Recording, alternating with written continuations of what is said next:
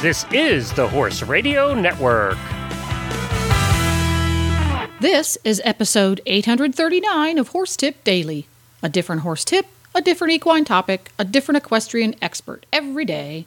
Horse Tip Daily brings the world of equine knowledge to you, one day at a time.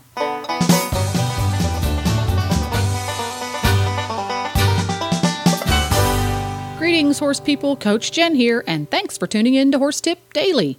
Today's tip is an excerpt from thehorse.com's weekly horse health report on the Horses in the Morning show. The Hit'em crew is joined by Horse.com digital editor Michelle Anderson and Dr. Wickens for an introduction to the acronym-worthy International Society for Equitation Science. And we'll get right to our tip after this important message from StatelineTack.com. Equestrians love summer. We relish the frenetic pace of horse show season, getting kids ready for pony camp, and even the mad dash to get into clinics with our favorite Olympians. The blood-sucking insects, however, not so much. That's where StatelineTack.com comes in. Stateline Tack knows how important summer is to all horse lovers, whether they chase foxes, blue ribbons, or gold medals. Stateline Tack is your one-stop website for all manner of summer survival products for you and your horse. Fly sheets and fly masks, fly sprays and spot-on treatments, even feed-through fly control and barn misting systems. You can find it all at competitive prices at StatelineTack.com. Well, we have Michelle Anderson, the digital editor of thehorse.com, here with our weekly horse health report. Good morning, Michelle. Hey, good morning, Jamie. Tell us a little, I'm interested to know what you're going to talk about. We have on the phone Dr. Carissa Wickens, and you want to tell us, introduce her, and we'll say good morning to her? Yeah, so, Jamie, I'm glad that you're on today because I think you're going to find this really interesting. Dr. Wickens is with the University of Delaware, and she's here to talk to us a little bit about equitation science. Just last week, I mentioned that the previous week I had been at the ISIS conference, which is the International Society of Equitation Sciences. And anyway, so Carissa is here in the U.S., and she's going to tell us a little bit about what ISIS does and this research that's going on how our horses behave and how they learn. So let's start. Dr. Wickens, are you with us? Yes. Good morning, Michelle. Thank you. Good morning. Thanks for joining us to talk about this, because I know this is a super popular topic with the Horse.com's audience. Any stories that we do on equitation science are always super popular. So I want you to start out with explaining to us a little bit what equitation science is, because it seems like it's really a common term in Europe, but here in the U.S. we think equitation. I don't know, Jamie, what do you think when you think equitation? I got to get in there and look pretty and do my jump course. Heels down, toes up, right? Exactly, and have a nice jacket on and look good. So, Dr. Wickens, what does it mean in the sense of equitation science? Yes, and that's a good point. As far as I think sometimes with the terminology, there's been the way it's adapted and used is a little bit different, especially here in the U.S. Versus with our colleagues in Europe. So let me see if I can explain this a little bit and give sort of a background and definition for the audience here. Equitation science is really more focused on the training aspect and the horse-human interaction. So a lot of the research that the scientists and veterinarians and practitioners that are part of the International Society for Equitation Science are looking at has to do with promoting objective evidence-based understanding of the welfare of horses during their training and competition. And so it's really about applying and validating scientific methods that can identify when training techniques are maybe effective or ineffective, and how that influences the behavior and welfare of the horse, particularly the competition horse. And it's also really a discipline that is lots of different people working together with different methodologies and different approaches to explain horse training to those that are using it out in the field, and also really getting at learning theory in horses and trying to understand the horse's perspective in terms of how they learn and how our training methods may influence their behavior. And so much of what we do with horses and training horses has to do with tradition. what does equitation science, how does equitation science handle tradition? I think, that's one of the themes at the conference this summer, just a few weeks ago, was, getting this message out about equitation science and training and talking with people more about how our everyday interactions with our horses really can influence not only their well-being, but, are they effective in their training? Are they learning what we're asking them to do? Some of the topics that were presented have to do with, negative and positive reinforcement in horse training. And some of that, even when it gets into terminology, a lot of the tradition, has been that people train their horses a certain way. There's always been a certain way that they do it at their facility or their farm.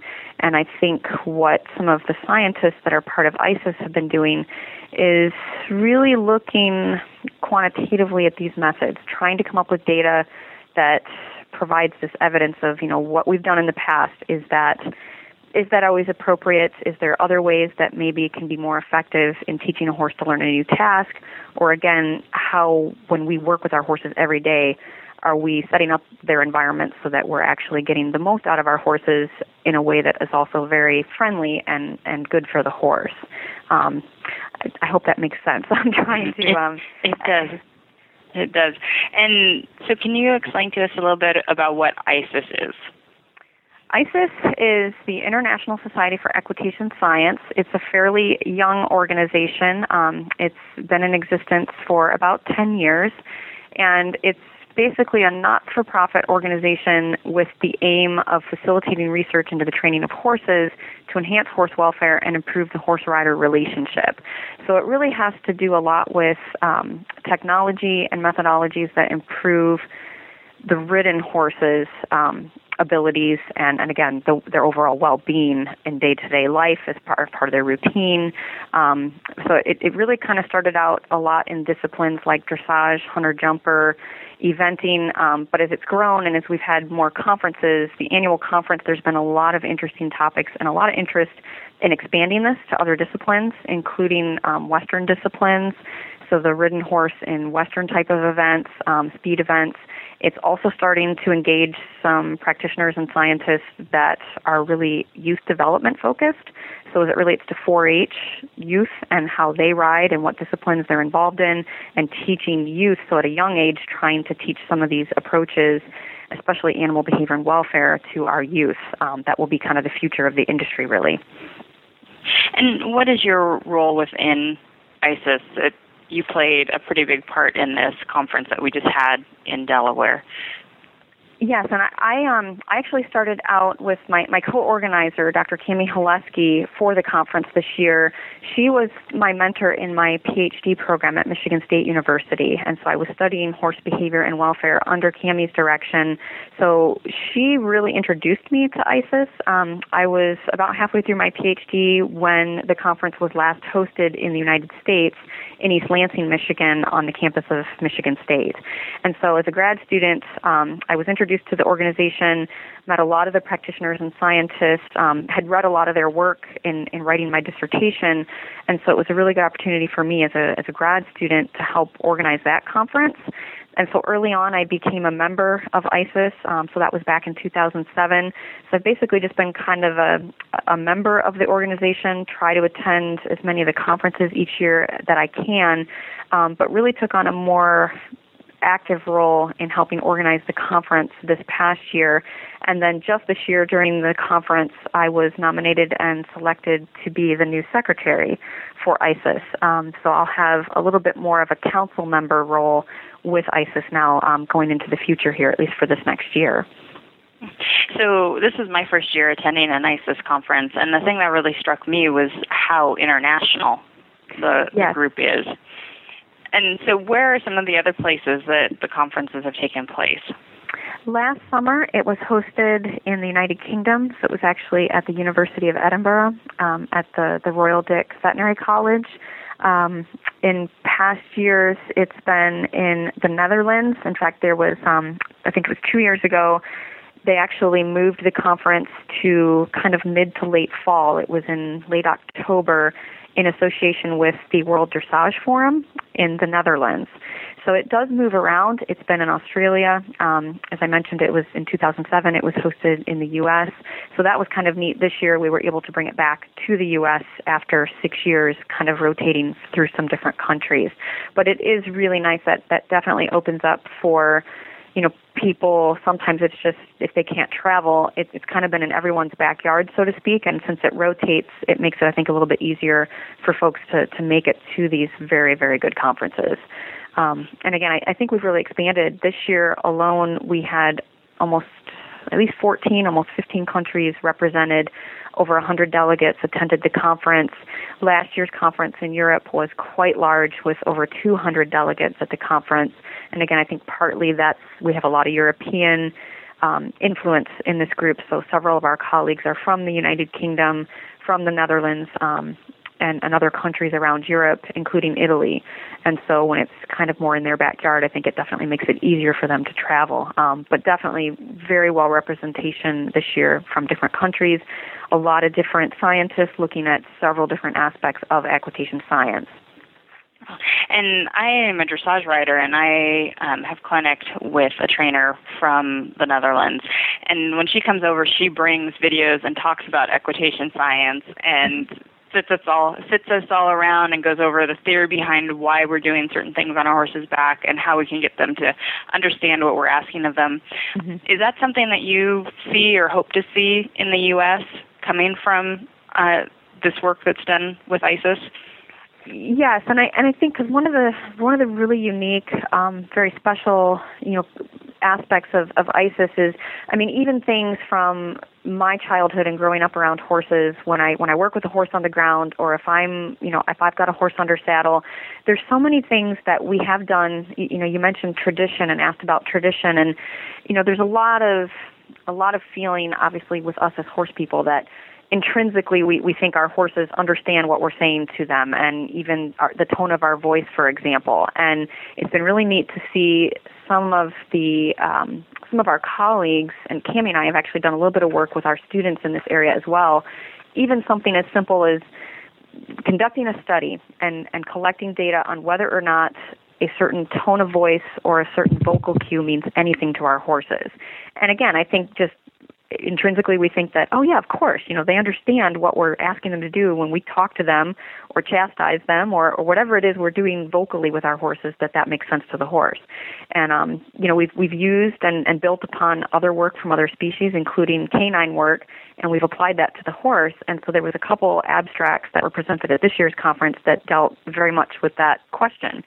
There was a group from Guelph, Dr. Merkies, actually was looking at vocal tones and cues and how that, if it has any impact on the horse, and are they paying attention to it, and how do they perceive that vocal cue? Does it soothe the horse?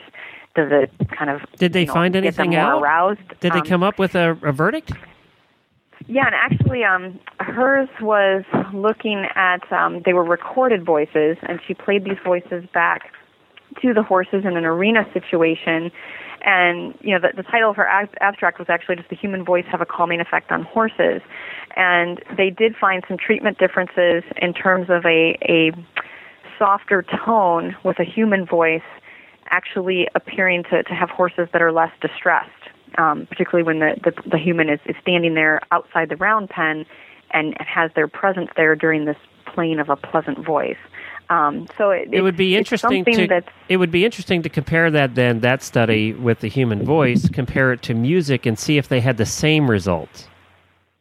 Yeah, and actually, because there's been some interest and some research conducted with that as well.